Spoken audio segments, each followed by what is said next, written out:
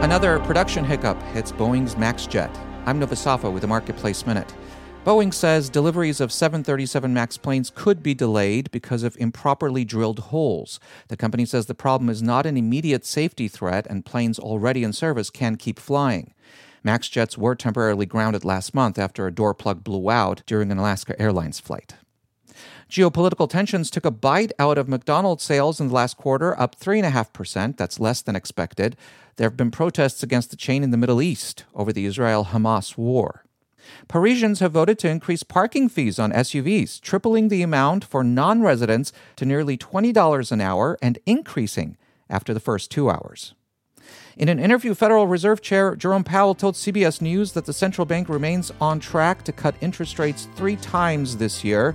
Minneapolis Fed President Neil Kashkari today said policymakers can take their time because the economy remains strong. I'm Nova Safa with the Marketplace Minute.